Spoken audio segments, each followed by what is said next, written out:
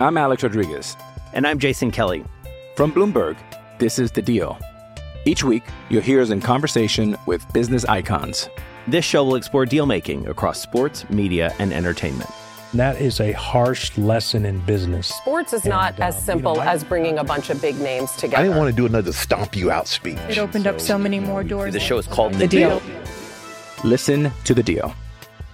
Listen to The Deal on Spotify.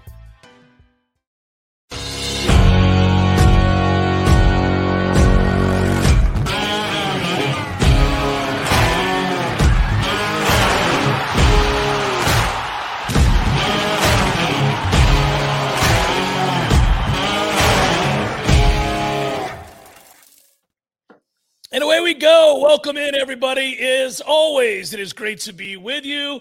Little Monday rundown for you. Husker Online. Don't forget, let's get it going, get it popping. Like, subscribe, and sign up for Husker Online. Hey, Sean, how are you, buddy? I'm doing great, Jeff. Appreciate the chance to talk. It was a rough weekend in West Lafayette, but we're back and on a bye week now. Yeah, you know what would make it fun is if we just talked about Trey Palmer. Like if you want, you and I could talk for an hour about Trey Palmer, and he's really fast. People can't cover him. The numbers are getting better and better. Those numbers were outlandish in that game. If you could have gotten some stops, my man, I think you pulled the upset. Yeah, they were really, honestly, Jeff, one stop away, in my opinion, from getting the upset. I mean, they had a critical fourth down and a third down on Purdue's final possession. 4th and 1 and 3rd and 11. And, you know, it felt like if Nebraska got the stop there, forced the punt, they were going to win the game. And, you know, Purdue, for as good as they played, they had no answer for Mark Whipple, Trey Palmer, and Nebraska in the second half of that game. You know, you go back to the final possession before halftime, Nebraska scored touchdowns or field goals on 5 out of 7 of the final possessions they had. The other one was a punt. Then they had the one interception, and that was a bad interception. Casey Thompson also did miss a touchdown pass. Oh, yeah. That they had to settle for 3. So those were moments you'd like to have back. Otherwise, we're probably sitting here talking about a win. It's a miracle to think that way, too, Sean, and the fact that Purdue, I think I read this on Sunday morning when I was going through my rundowns. I think they ran 101 plays to Nebraska's 52 or something. I mean, that is rather remarkable to think of a number like that. That's usually not a close game, but there it was because it was all the big plays for Nebraska. Yeah, Nebraska, the home run element that they had in that game, you know, just with Trey Palmer, it made up for a lot of their deficiencies. And, you know, the way that game played out, I just don't think anybody could have expected Nebraska still to be in this game with the number of deficiencies they were showing on defense, really with no running game again, 2 weeks in a row that Anthony Grant was bottled up for nothing. You know, when you go back to those games that Nebraska played at Rutgers and in this game, you know, so they had to get creative. And, you know, I give Mark Whipple credit. He figured out ways, you know, just to make it work, you know, like he figured out ways, you know, to get points on the board and really make a go of things. Well, I wonder now, you know, I'm kind of curious, Sean, as we move forward, what's Nebraska? You get the bye week. You're right. And let's talk a little bit about the relative health. What can be accomplished in this bye week? 2 things I think about. Look, I don't know that the offensive line is going to get that much better, but defensively, 600 plus yards of offense for Purdue. I got to imagine that Coach Bush is just beside himself. Like, what can be done at this point for the defense? Because you come out of this bye week with 5 really big games, but tough games. Yeah, you think about, okay, let's go through the running backs the next 4 weeks. Oh, buddy, I've already looked at them. They're all good. Chase Brown, Illinois, nation's leading rusher. Then you have Mo Ibrahim, the 2020 Big Ten leading rusher, who is as good as any back in the league when he's healthy. And then you go on to Michigan the next week. And they rush for 400 yards on Penn State with Blake Corum, who's an NFL running back. And then the game after that, you have Braylon Allen. You know, and it's crazy to say that he's probably the 4th best of that bunch, because in a lot of leagues, Braylon Allen might be the best running back. In the Big Ten, he's probably the 4th. right now. And Nebraska's going to see them all. And, Travion Henderson at Ohio State's in that conversation as well. There's a lot of really good backs. You'll be hard pressed to find a league with better running backs than the Big Ten. And Nebraska's going to see almost all of them in 4 consecutive weeks against a defense that they haven't really stopped anybody like this. And, it was really alarming when you go back to this game against Purdue, how well the Boilermakers ran the ball against Nebraska. They were going at him with Trent Maccabee, who is a walk-on guy that, really was not a guy recruited to Purdue to be almost a 200-yard rusher in a Big Ten football game. And, give Jeff Brom credit. He draws up great plays, great schemes, great concepts, and he attacked what he thought were weak spots in Nebraska's defense. And he thought the edge players were going to over pursue and go after guys, and they did. And it allowed for Maccabee, I think, a lot of times to really hit the edge and get some nice runs on Saturday. 5.9 yards per carry, Sean. That is a tough thing to try to overcome for Maccabee, who had himself a night of 178 yards, as you noted. I think the thing that stands out there that frustrated me watching this game was that I didn't think we would see that element, because there was nothing statistically going into the game that suggested Purdue would do that. They were ranked in the hundreds in rushing coming into this game. And so I think that's disappointing. Obviously, that's tough to stomach, and that has to get shored up before you go on this stretch. And I just wonder what they'll do to adjust, because as you just correctly noted, that's a murderer's row of running backs. They're all better than the guy that just went for 178. Well, I think you're going to have the level of focus for these games will be, just as high or higher, but who you're going to be seeing with these running backs. Or let's be honest, I don't know if they gave Trent Maccabee much respect, and that probably reflected in how they played. They weren't expecting this guy to do this. And I'm guessing they weren't expecting Jeff Brom to commit to Maccabee at the level that they did. But when it's working, when it ain't broke, don't fix it. And, they were like, God, if they're going to keep giving us these little 7-8 yard edge runs the entire game, we're going to keep taking them. And they just took them. And it wasn't like there were like 40-yard, 30-yard runs. It was just a lot of 4 to 8 yard runs all throughout the game, where the third downs were just never really winnable. And when they did get to these winnable third downs, that's where Aiden O'Connell and Charlie Jones just kind of took over. And, 6-year senior quarterback, 6-year senior receiver.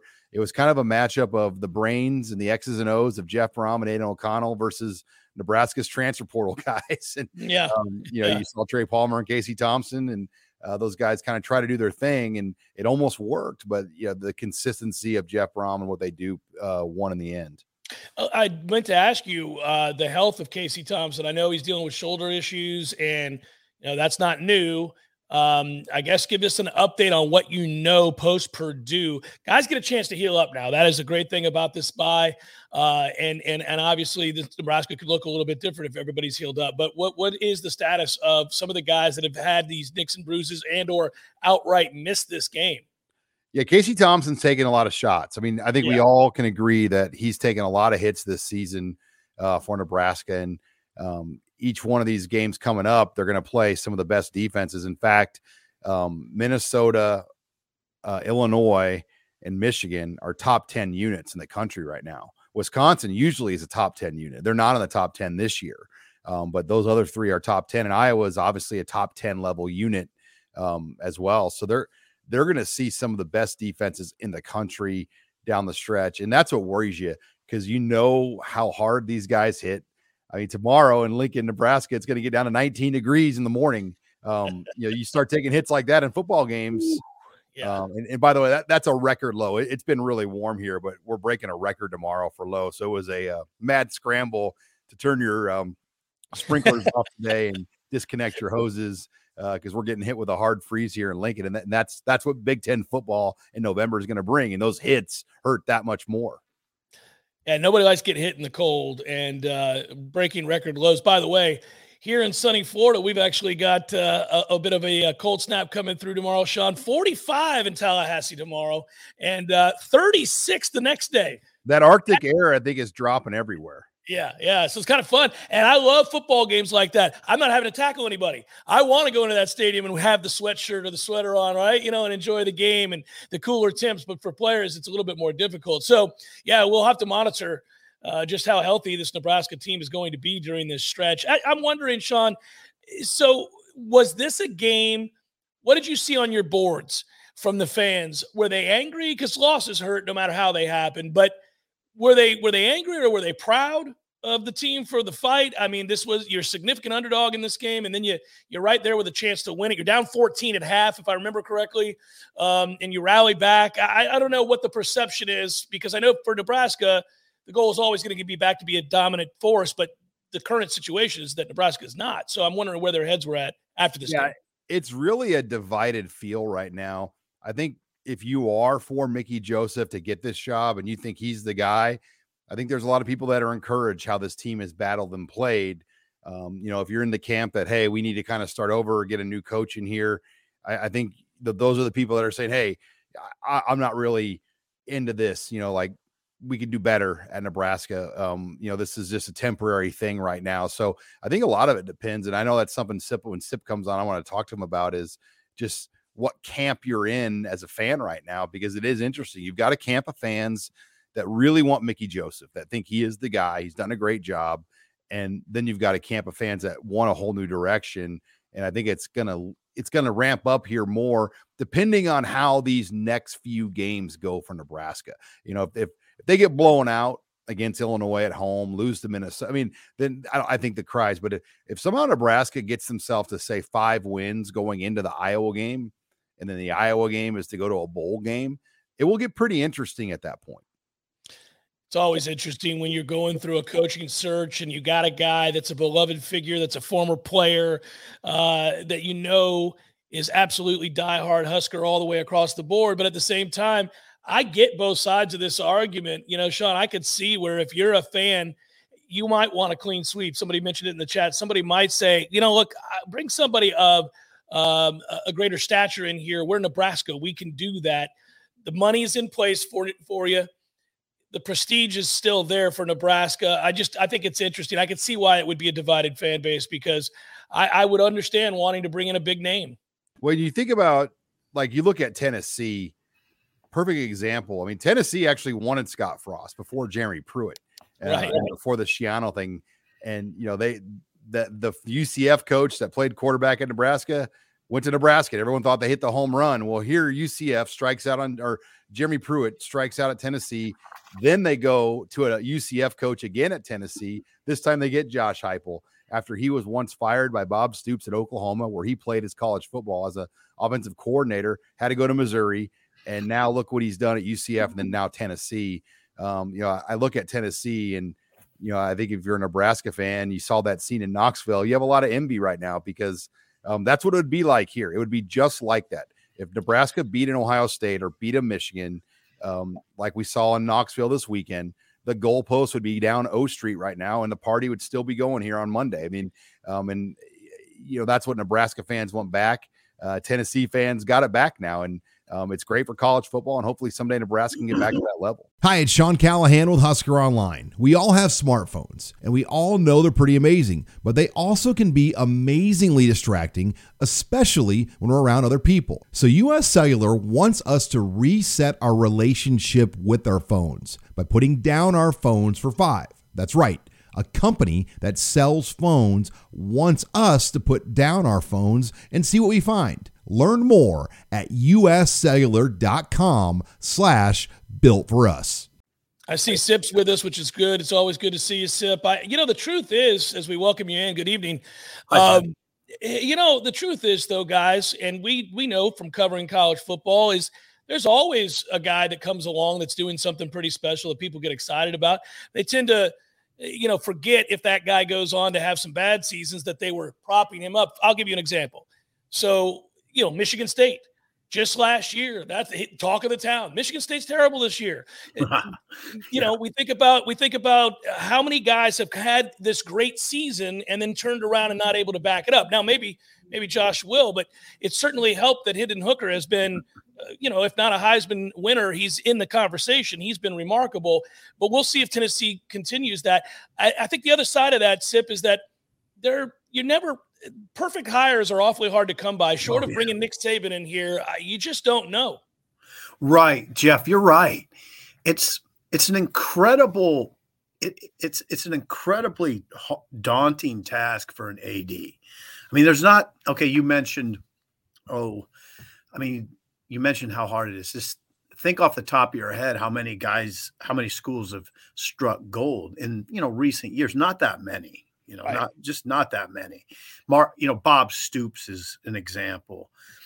I think Ryan Day is an example, but I'm not sure. It looks like in this league, Harbaugh's won 19 of his last 21, but it wasn't easy, right? He about didn't survive.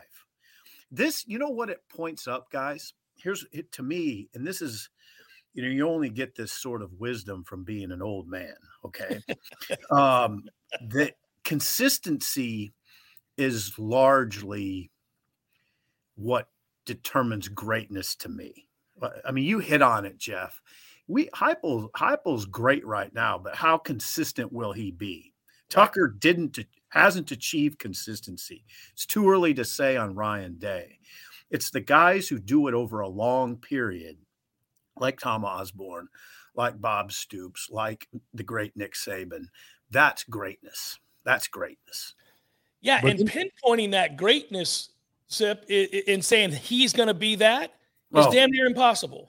It's really, because there's some that you think, like Sean will tell you this, there's some that you think are almost automatics. We thought we had one here, and it couldn't have been further from the truth. I mean, we thought as a fan base and as a media corps, this is it. They finally got their guy in Scott Frost. And Scott Frost turned out to be basically a disaster. I mean, I hate to say it because I like Scott a lot. I've known him since he was a player, but just a huge disappointment. Okay, maybe that's a kinder way to put it. Sip, we talked about this off air, but I feel like now when we're looking at this coaching search, there's almost this fatigue factor now. Mm-hmm. We're over a month into this thing now, and there's over a month probably to go, and we don't really know where it's heading. And I think you're starting to see debates with fans about Mickey Joseph being the coach or not. And then almost a fear factor of who is Trev going to get, because we are getting to that point where if it's not Mickey Joseph, who is Trev going to get and who wants this job at this point? Yeah, there's also, Sean, there's sort of a reality factor too that you have to acknowledge. And that is, it would be extremely disappointing to me. And I think disappointed to a lot of fans if there were a leak and the leak was basically hitched to a sitting head coach who's in the middle of a very good season, because it could derail a season, that sort of thing. Let's say a leak happened that hooked Lance Leipold to the Nebraska job. Well, does Nebraska really want to be part of derailing Kansas's special season? Now, that's, some people would say, I know there are people on our message board that would say, who cares? Why does that matter? Why does that matter to us? Well, I think it matters in the grand scheme of things. I don't think it sure wouldn't look good for Trev Alberts for that to happen. And my guess is it would piss Lance Leipold off to the point where he might dismiss Nebraska at that point. Okay. Right? I mean, do you guys understand where I'm coming from? Yeah, sure. There was a leak years ago. Remember Gary Patterson? Like, it was reported by somebody that Gary Patterson was taking the Kansas State job. Mm-hmm. And it was like in the middle of the season. And obviously it ended up not being true, but sometimes stuff like that could actually derail the whole thing. Yeah, there's coaches, Jeff, I'm sure you've heard of coaches where that's absolutely the case. If it gets out, then it's a no-go. Mm-hmm. Absolutely, because it ruins their reputation as well. Right. Obviously, that's not a one-way street. That person would have had to have shown interest via their agent even. And that's usually how this is done anyhow. You're not going to talk directly to a sitting head coach. You're going to talk to the agent to find out, engage whether or not there'd be interest. And certainly you'd like to think that agent wouldn't float it out there unless they thought it was aiding their client. But no, I mean, you're right. More often than not, it would derail it.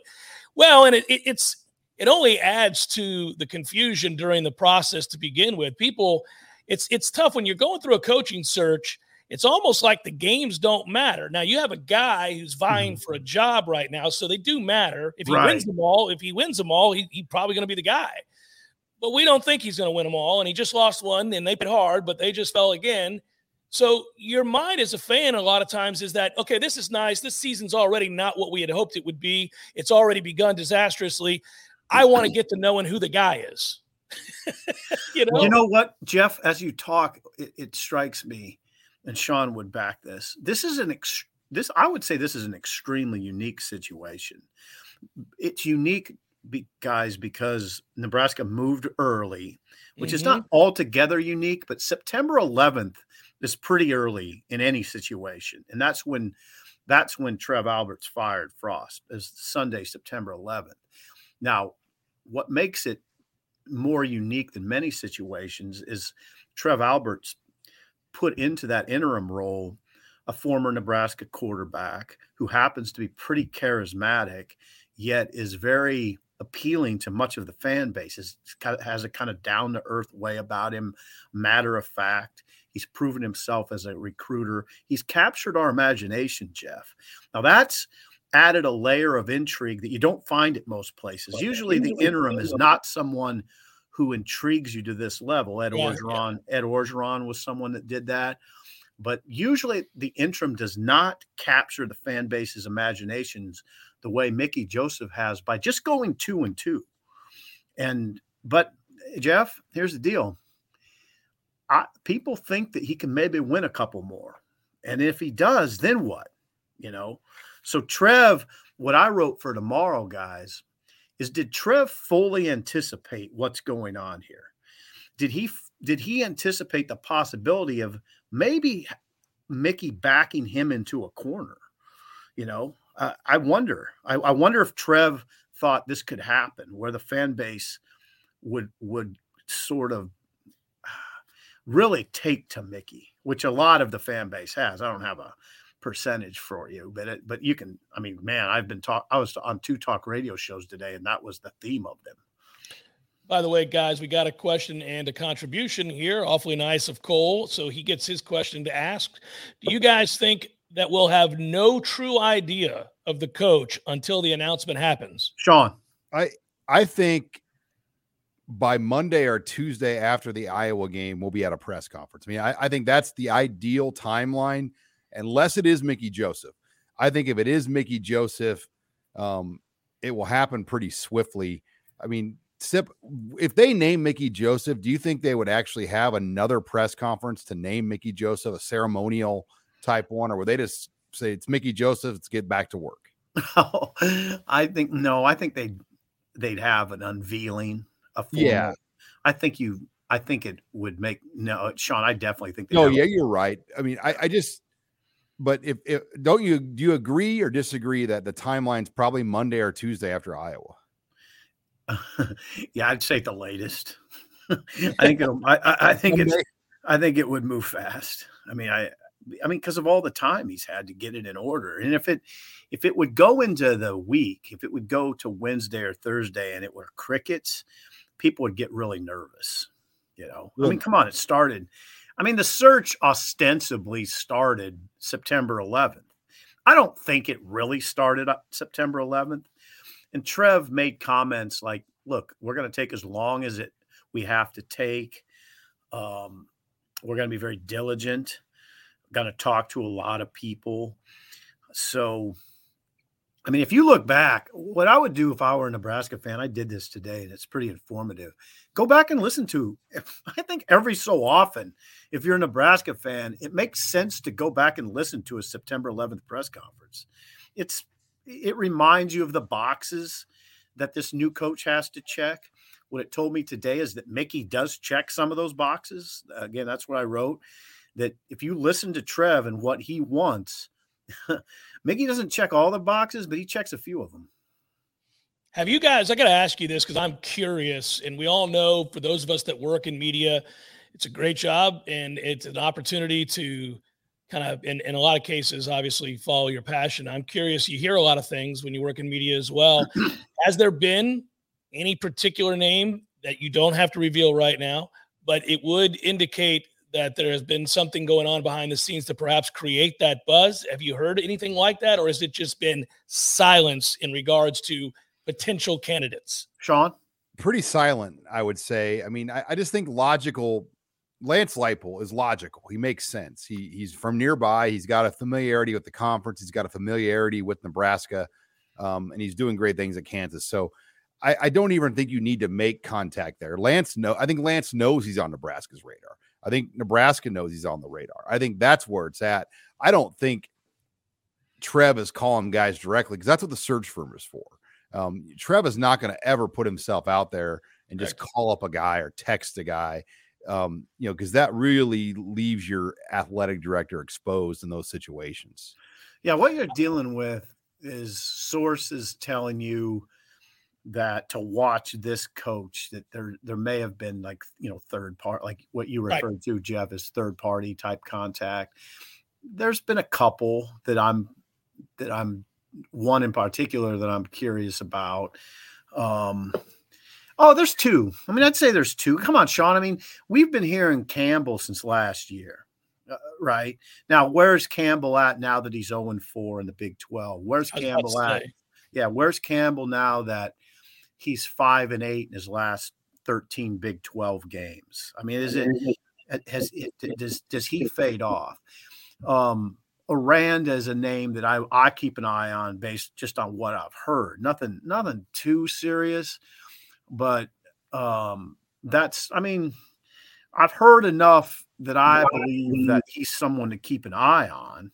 But that's it. That's all I'd say that. I'm trying to think if there'd be anybody else. Not really. What's informative about this whole process?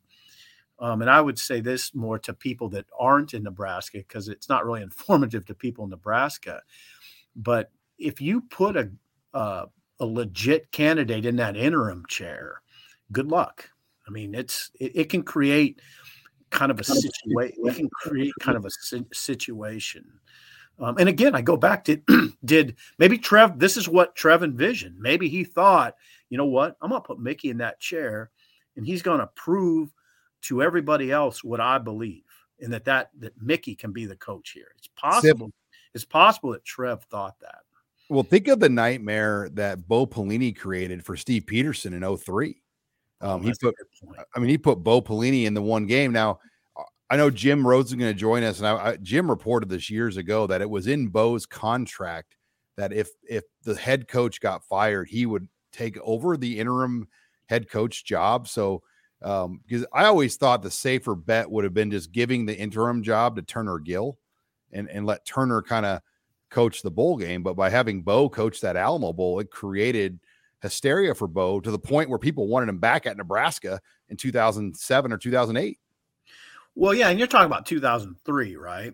Yeah, the 2003 Alamo Bowl. Then he went to Oklahoma. Then he went to LSU before he came back to Nebraska. Oh, yeah. I mean, Bo definitely in one game, essentially, as the interim captured fans' imagination. I remember people chanting at the Alamo Bowl.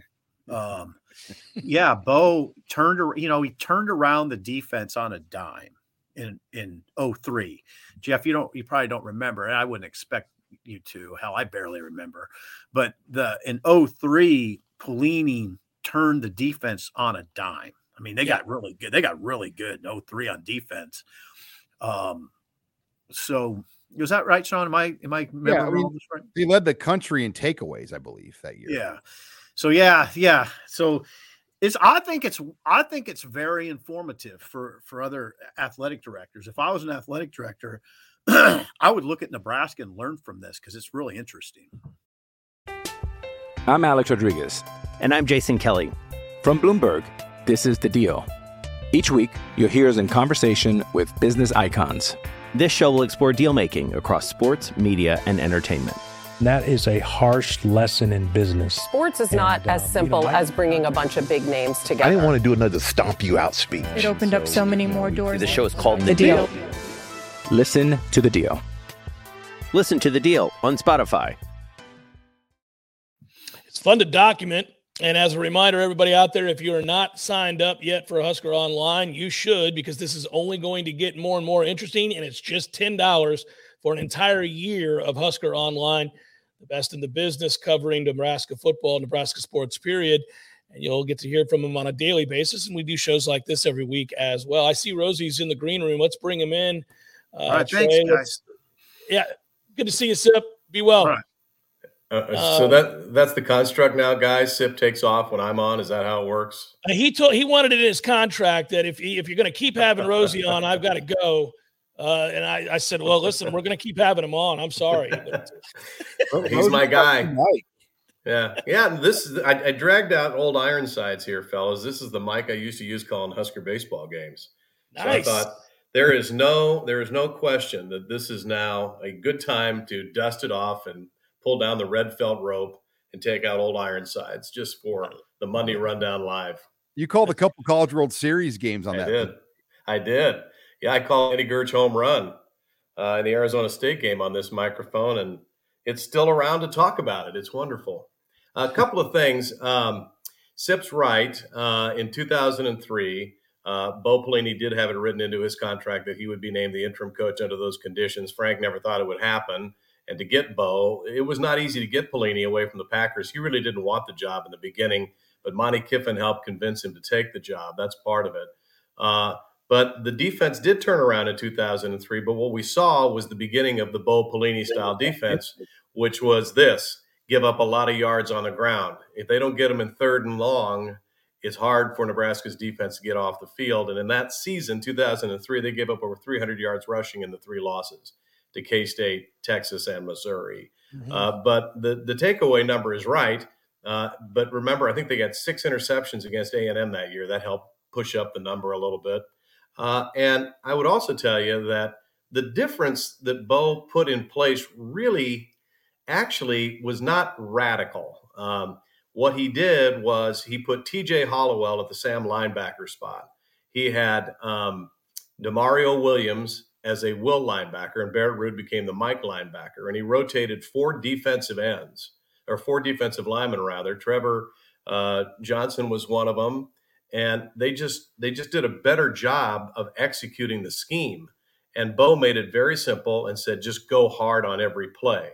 And then, of course, they had some pretty good people in the defensive secondary. Josh Bullocks was a pretty good safety. Fabian Washington was an excellent cover guy, bump and run cover guy.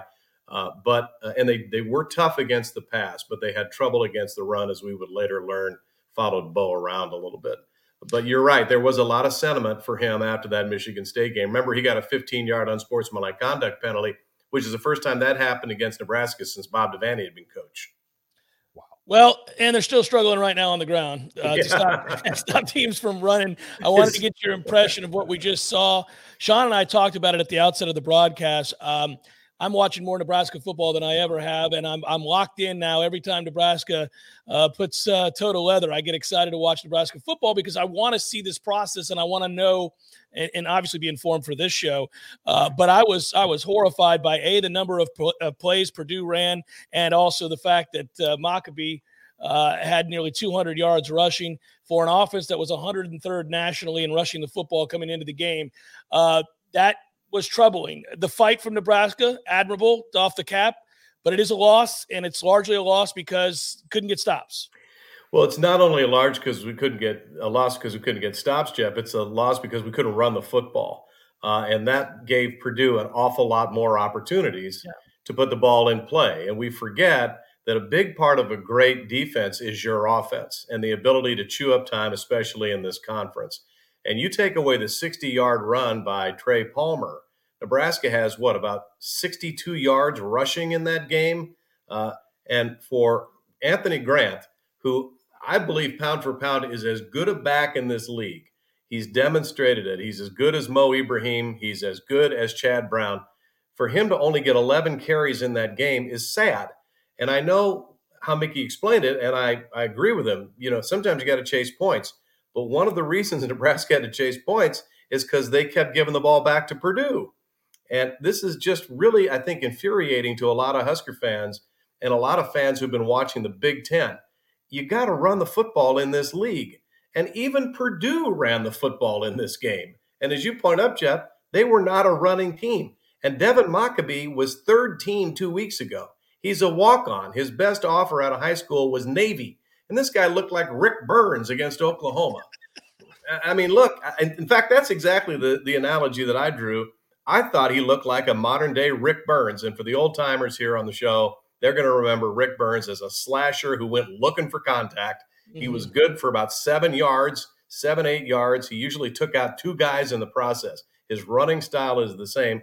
But it worked for us when Rick Burns was at the top of the eye, and it worked for Purdue with Devin Maccabee at the top of the eye. Jim, I want to ask you about Trey Palmer. I mean, I consider you as much of a historian as anybody in Nebraska football. How do you kind of equate the Palmer game, the numbers, what you saw?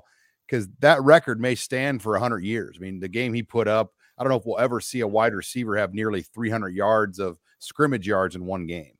He has the best vertical speed since Irving Fryer in this program. Nobody has had that kind of vertical speed here. A lot of great receivers have. Steve Breston certainly did, the great receiver from Michigan. But I haven't seen vertical speed like that since Fryer. So a tip of the cap to Mark Whipple saying, look, let's just get him the ball and see what happens. Let's just have Casey Thompson throw it as far down the field as he can, and let's see if Palmer can run underneath it. So it was Christmas morning for Trey Palmer and West Lafayette because they didn't have anybody who could run with him. I have a feeling that the rest of this season, there's going to be 1 or 2 guys who can run with him. Illinois has 1 or 2 guys who can run with him. Michigan certainly does. As you pointed up on KFAB this morning, Sean, Iowa is very difficult to throw over the top. So I hope he enjoyed it. He's probably going to get covered the rest of this season, but he is a special athlete. And you can't coach speed now.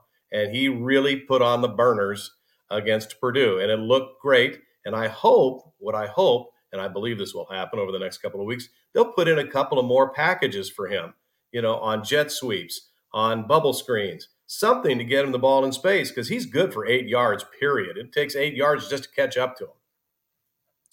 297 total yards is insane to think about it, but again, 7 catches, 237 is hard to think about too. Usually you'd see 12 catches, 14 catches, but 7 catches for 237 is pretty frightening. We were banting about this coaching search. It's a weekly topic, obviously has to be. And so Rosie, I'm wondering real quick, I don't know how much of that you got to hear, if any, but your thoughts on where this is headed, and obviously we've got some real tough games coming out of this bye, so that will help dictate some of the conversation. Well, this will be a weekly feature on the Monday rundown, and that is Rosie's Coaching Derby. I don't know if you can read it. Up and down, I see arrows. Right. Okay. Yeah. So you got Lance Leipold. He said the trend is the trend your friend? This is the question that Husker Nation has to ask of the coaching search every week. So you're going to Rosie's Coaching Derby. Lance Leipold, he's trending up. He had the second-string quarterback out there. His top 2 defensive players were on the bench. They still scored 42 against Oklahoma. And if Bean doesn't throw 2 stupid interceptions, that thing is a 1-score game all the way through. I've always believed that Troy Calhoun is a dark horse candidate for this job. I think Troy Calhoun checks a lot of boxes for Trev Alberts. Now, the problem with Troy Calhoun is that he's got an NCAA recruiting violations investigation going on in his program. They had too many guys making visits during COVID. I don't know how much the head coach knew, but he's responsible for the staff. That might affect him. Dave Aranda's on the downswing, back-to-back losses. West Virginia, that's a bad loss. They play KU this week. That could be a Husker Coaching Derby game. Now, this is another name people aren't talking about, and that's Kyle Whittingham, clearly on the up after the win over USC. I don't know if he has any interest in leaving Utah. He's been there forever. But with the demise of the Pac-12 conference and the fact that Utah is not a national program, he's good enough to coach in a Power 5. And why not Nebraska for Kyle Whittingham? And then you got your B-list guys. Mickey, obviously, he's on the rise. Mickey is winning friends. Mickey is winning followers. And Bill O'Brien is a candidate for this. And this is why I believe Bill O'Brien is a candidate. What Trev is looking for, in my opinion, is a CEO. He's not looking for a ball coach. He's looking for a CEO. He believes that in the year 2022, your head coach has to be like Nick Saban. You can't have a coach who's in there showing the guys how to block, showing the guys how to tackle, showing the guys how to catch passes. You need a guy who has a broad agenda, who surrounds himself with very highly paid and accomplished assistants, and they do the coaching. It is legendary in Alabama that Nick Saban has 3 meetings a day with his assistant coaches, with his support staff, and with anybody else who touches the program. And he's got an agenda for all of them. And then he makes recruiting calls, and then he goes to practice, and he stands up in that tower like Bear Bryant and watches things and makes notes, and after practice goes back and says, Now, if something is getting goofed up, he'll immediately get on the blowhorn and say, do that again. But this is a guy who has become the true master as a chief executive officer of a college football team, and the results are indisputable. This is what Trev wants, because Trev believes the Nebraska football program should be run like a Fortune 500 company. In 3 years, it's going to be a $120 million enterprise on its own. And you can't have a guy as the head coach in there messing around with the players. Sure, you want to build a relationship. Sure, it has to be trusting. Sure, they have to want to fight for him. But what he really wants is a guy who's a CEO. And of all of the candidates, I believe that Bill O'Brien checks that box. He was the general manager of the Houston Texans. It didn't go well, but he still was in charge of player personnel, and he was running the organization. I think he learned you probably don't want to be a CEO, GM, and the head coach at the NFL level. Yeah. But look, that's an invaluable experience. What I don't know about Bill O'Brien, and maybe he's not telling everybody, is does he want to go back to the NFL? And if the answer is yes, then you got to get that out of him. And if the answer is I'm looking for the next NFL gig, he's not a fit for Nebraska. But Troy Calhoun follows in that category. Lance Leipold definitely falls into that category. So one of the questions about Mickey, and I think he's doing anything and everything that an interim coach can do. He's got the kids playing hard. The kids believe. The kids still screw up a lot. What do we miss? 18 tackles on Saturday night. They still don't do a lot of things well, technically. But the kids really believe, and they're playing better at the end of games than they do at the beginning of games. The special teams are vastly improved. There's a limited amount of things that an interim coach can do. But I think Mickey's doing everything he can. The question is he a CEO, or is he always going to be a ball coach? And if he's always going to be a ball coach, which is not a bad thing at all, he's not a head coach at Nebraska right now. You're a podcast listener, and this is a podcast ad. Reach great listeners like yourself with podcast advertising from Libsyn Ads. Choose from hundreds of top podcasts offering host endorsements, or run a reproduced ad like this one across thousands of shows to reach your target audience with Libsyn Ads. Go to libsynads.com now. That's LIBSYN ads.com. Jim, we've got a question in the super chat from CB. Wants to know about Chris Peterson. And I want to throw 2 more in there for you. You didn't have Matt Campbell on Rosie's Derby. And is Luke Fickell just a Derby long shot, not even worth putting on the odds board? Luke Fickell is going to be on Rosie's coaching Derby board next week because I kind of want to get a little bit more of an idea of from people that I know, or the impression that I get of following Luke Fickell, of just how interested he is in leaving Cincinnati. It's become pretty clear that Matt Campbell really likes Iowa State. Doesn't mean he'll leave, but he has made it clear to insiders and outsiders, I really like it here. My wife and family really likes it here. They've given me every opportunity to be successful. And the Big 12, starting in 2024, is going to get a lot easier to win. Oklahoma and Texas are out of it. Now, I don't know what will be left of the Big 12, but they're in contract negotiations for a TV deal with Fox and ESPN now. So they're going to have something. Big 12 isn't going away. Pac-12 may go away. But Matt Campbell, by every indication, likes it there a lot. And it's not about money. He's not going to leave for the money. They'll pay him whatever somebody offers him. So that's a part of it. And it may be the same case with Luke Fickell, fellas. You know, he's got a good situation there. He's from Ohio. He may be waiting for the opportunity to go back to Ohio State. He had a shot to go to Michigan State a couple of years ago, opted against it. I think he's a great fit for Nebraska on a number of levels, and his buyout is only $5 million. Not that that matters. But I don't know why he isn't on a list, but he may be on the list of Rosie's coaching Derby next week. I think he's done a great job there. Matt Rule came up in the chat again. Is he going to make your list? No, he's not going to make the list because he's got $64 million coming his way. That would be mitigated by an opportunity to go into college. I think he may be hoping that James Franklin goes to the NFL, and then he's a natural for Penn State. He's a walk-on linebacker there. So I think he's going to sit around, wait, probably do some TV, just enjoy $64 million. Goodness knows I'd find ways to enjoy $64 million. Steve Sipple and Sean Callahan would run wild with $64 million.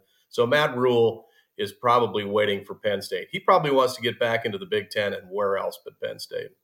I always mention that the day a coach gets fired can be a glorious day. It's the day he gets hired and the day he gets fired that you can call it a kiss my butt on Main Street moment when they owe you $64 million, huh?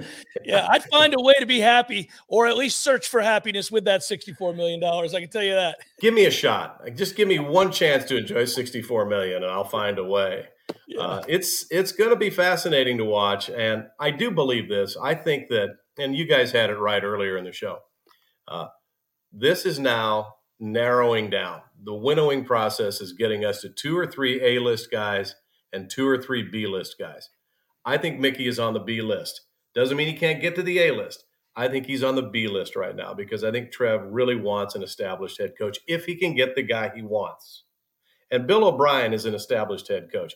People forget the dumpster fire that he inherited in State College. They lost 47 scholarship players in 1 month after that NCAA beatdown.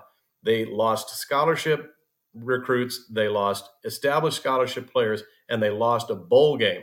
And yet they had winning seasons. He was Big Ten Coach of the Year, and they should have beaten Nebraska. Remember, there was a couple of bad calls on the goal line when they played here in Lincoln in 2012, and he had that game won. Remember that big fullback, Zane, I can't remember his name, but he just rumbled up the field on Bo's, too high safety look and went down the field on it. But the bottom line is this guy is a head coach. He's a former head coach. So he's not a classic assistant in this way. And Mickey's going up against a lot of negative history. Interim coaches rarely get the job. And other than Dabo Swinney, Lloyd Carr, and Philip Fulmer, name me an interim coach who went on to meet expectations. Maybe Galen Hall for a little while. Clay Helton won a Rose Bowl at USC, but then he got run out of there. But other than those 3, most interim coaches don't meet expectations. They just don't get gigs. Yeah, and that's true time and again, because there's a lot of difference between being an interim head coach and, say, being an OC or a head coach in waiting, as it used to be known. Obviously, Jimbo Fisher was that at Florida State and won a national championship. But being an interim coach is a very different thing. You're right. There aren't a lot of great examples where the interim coach was able to, A, get the job, and then, B, excel for years to come afterwards. It's very rare. And there is a reason for that too, fellas, and that is this. Most interim coaches don't really have any connection to the program, and they've been there for a while. Yeah. Mickey does not fall into that category. The stink of this program does not stick to Mickey Joseph. He got here in January. So all of the recruiting promises, all the bad work habits, all the negative culture, that's not on him. And he does have a connection to the program, having been a former Husker. So in that sense, he really isn't in the same place as most interim coaches, which are guys that have been a part of a failed regime. And that's also the reason they don't get the job. Well, I think for Mickey, there's a couple of things to watch too. What happens if his name or his agent starts putting his name out there that, Colorado's interested in Mickey Joseph? That's maybe the next chess move here, I think, to kind of get some pressure on Trev about Mickey. And if you're Mickey, I think his case is like, look, I brought Trey Palmer here. I was a huge part of bringing Casey Thompson here because my relationship with Charles. I got Marcus Washington here. A lot of the good that's helped this team, he brought with him. And my guess is his brother, Vance Joseph, the current D coordinator of the Arizona Cardinals, he would potentially be in play to be Mickey's defensive coordinator, and Bill Busch could slide back over to special teams or a different, leadership role on the staff. So I think Mickey's got a lot of bullet points that he could show Trev. And if somebody knocks on his door, kicks his tires, it will get really interesting. No doubt. And that's a play. And you know something, Sean, if I'm Colorado, I'm coming after Mickey Joseph. Okay. There is a limited pool of candidates for that job. It is not a great job. It really isn't. It's a $3 million tops a year job. Yeah, it's just they have no fans, they have no media presence. They have no real presence in the state of Colorado. Most Colorado kids go to Northern or CSU because it's so expensive and the academic requirements are so high at Boulder. Most of those kids are from California and Texas and all of that. I would go hard for Mickey Joseph. And Vance can probably help open a door or two because of his relationship with the Broncos and the NFL. But Trev Alberts knows what he wants. He knows what he needs. He knows exactly what he's looking for. And he's willing to say goodbye to Mickey Joseph if Mickey has a head coach position where there are different priorities. There is no doubt that at the top of his Christmas list, please, Santa Claus, keep Mickey Joseph here. Please let me convince, if he doesn't get the job as head coach, let me convince the new coach to keep Mickey. That would be perfect. And I don't think that's out of the realm of possibility. Let's say it is Lance Leipold, or let's say it is Bill O'Brien. If he went looking for a staff and Mickey was still at LSU, he'd call Mickey Joseph and try to get him here. So if that is the construct, and I believe it is, then why wouldn't a head coach offer Mickey the opportunity to be associate head coach, maybe offensive coordinator or something, whatever? I don't know. But if he were on the open market or if he was somewhere else as an assistant, they'd come after Mickey Joseph to come to Nebraska and be a part of the new staff. If he doesn't get this job, would he want to stay? He's indicated as much. Sean, remember that first remark after that first bye? When he went out recruiting, he said, "We are here to not recruit to me, but to recruit to the University of Nebraska." I think he's open to it. Probably depends on other opportunities. He's going to get other opportunities. Head job to get him out of here, obviously. But if he stays, I would hope his pay would be increased. He's at 600. Yeah. I think to get him to stay on, you'd be in the 800s, where he's Vince Marrow non-coordinator pay. Vince Marrow's $1 million as a non-coordinator. Wow. I think Vince Marrow, highest paid non-coordinator in football. You're a podcast listener, and this is a podcast ad. Reach great listeners like yourself with podcast advertising from Libsyn Ads. Choose from hundreds of top podcasts offering host endorsements, or run a reproduced ad like this one across thousands of shows to reach your target audience with Libsyn Ads. Go to libsynads.com now. That's LIBSYN ads.com. Vince. Love Vince. Well, Pelini's old. Yeah, we're going to have to rekindle that friendship. Vince, 800 G's. Good, 800 big ones. I think Vince is $1 million. $1 million. Oh, wow. Boy, Vince doing 800 million, 800,000 to $1 million. Good for him. Mickey's going to get a raise regardless of what happens. Oh, absolutely. Okay, Vince Marrow, $1.1 million. He's one. Wow. He's getting more expensive by the minute. Yeah, we do a show for another 45 minutes. He'll be at $2 million. So I was gonna ask you this, Jim. We didn't get a chance earlier, and I just realized how fast the time has gone. I want to ask you before we go: do you think anything will? I'm trying to think of the right way to word this. I asked the guys before you came on: were they hearing whispers? Was there anything out there in the system that of a name of a guy? Moreover, I was kind of curious of the timeline as to when we think the announcement would be made. Would it be, Sean contends it would be merely seconds after the Iowa game, basically? If it's Mickey, I think it'll be before the Iowa game. I think the decision will be made probably a week or so before the Iowa game. An offer will be made. The individual will have 24 hours to accept it, and agreements will be then signed and finished. A high level of secrecy. I mean, we're talking missiles of October secrecy will be in place, and so that it doesn't wreck the situation where the coach is, so he can share it with his team. And then, you'll just go down the list. The A guy, and this is what will happen. These guys have all been pre-vetted, their interest level. There's a certain amount of trust that you have to put in very insincere people, agents. But the guy will be identified. Number one will be identified. Then number two, they'll have less than 24 hours to say yes, and then they'll move on to the next guy. But if it's Mickey, I think it'll be before the Iowa game. But then the public announcement, Jim, would you think the Iowa game's Friday? You think Saturday, Sunday? Yes. Sunday. He might be coaching Saturday. So Sunday announcement, Sunday. Yeah. Monday press conference. I believe that, yes, let's say it's a coach who's coaching that Saturday, the decision will be made. He'll have a chance to tell his guys after their game. He'll come to Lincoln on Sunday for either some sort of informal get-together with important people, and I'm sure Sean Callahan and Jeff Cameron will be on that list of important people. I will be left out again, but I believe that's what will happen, and you'll have a news conference on Monday.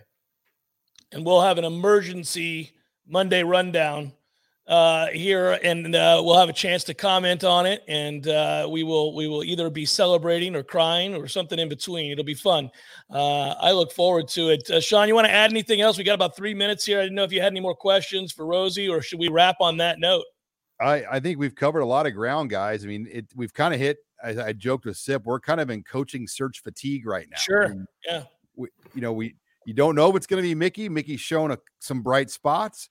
And on the other end, we don't know who it's going to be. So no better time to get on Husker Online because everyone's kind of talking about it. They don't really know where this is heading. And I think there's the fear of the unknown right now as we get into late October. On the one hand, you get tired of talking about it. On the other hand, it's really the thing to talk about because it's of vital importance. So what are you going to do? Ignore the elephant in the room? I mean, you got to talk about, hey, guys, these 5 games, you come out of the bye. This will give us the answer on Mickey Joseph, period. You're looking at 2 games, Minnesota and Wisconsin, that are likely wins now. Minnesota's offense has died. Wisconsin just doesn't have anything. Michigan and Illinois are going to be tough to beat at this point. Illinois is surging, and they're real. I mean, he's turned those Lovie Smith, Florida guys into players. Brett Bielema has. And nobody is surprised. That's what Brett Bielema has done his whole career, which puts the Iowa game in the win, go to a bowl, lose, stay home again class. It's very exciting. It's very intriguing. And you're right. This is what people are talking about. But I have no inside information about who this is. I'm just speculating based on my experience, as we all are. So my view is no more valid or invalid than the next guy. But I do believe that Trev has a very specific list of criteria that must be checked or a guy doesn't get an offer. And Mickey is a candidate. There's no question about it. He's coached his way into this conversation. And if he can pull off a win over Illinois, now you've got serious momentum. And it's not just fan talk. He's done things that very few people thought he could do. So let's see how that game goes. It's going to be hard, though. It's going to be real hard. It will be, especially since you can't stop the run.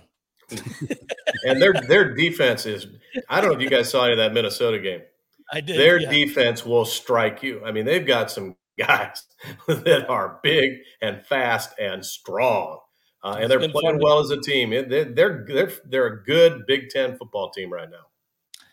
Sean, Jim's great as always, guys. And I always enjoy our Monday conversations. I want to invite everybody to come back next Monday. We'll be are we doing it again next Monday, Sean, or is it the week after? We're on the 24th. I think we're going to figure out a plan for Halloween because Rosie's got to handle all the trick-or-treaters out at his place. Yeah. Well, and like I said, ladies and gentlemen, feel free to roll into Rosie's Is the Trend Your Friend coaching derby for your input. Trey and Graphics is going to get on this, and we're going to he's in. Put a little lipstick on the derby board. And give you a nice graphic. Yeah, I got to come up with some new graphics, but this is my attempt at being Karl Rove right here. I want 3 new candidates each week. You're gonna, big boy, you got it. We'll get you. We'll make this look right, Rosie, and it will. This will be a thing. So I'm looking forward to the Rosie board.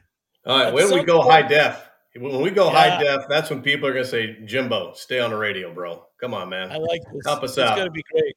When the list gets long enough, if you're doing 3 a week, Jim, the list is going to get so long. At some point, I have a feeling I'm going to look at that list and go, "That guy's dead. He's not. He can't be on the list. He's not even alive."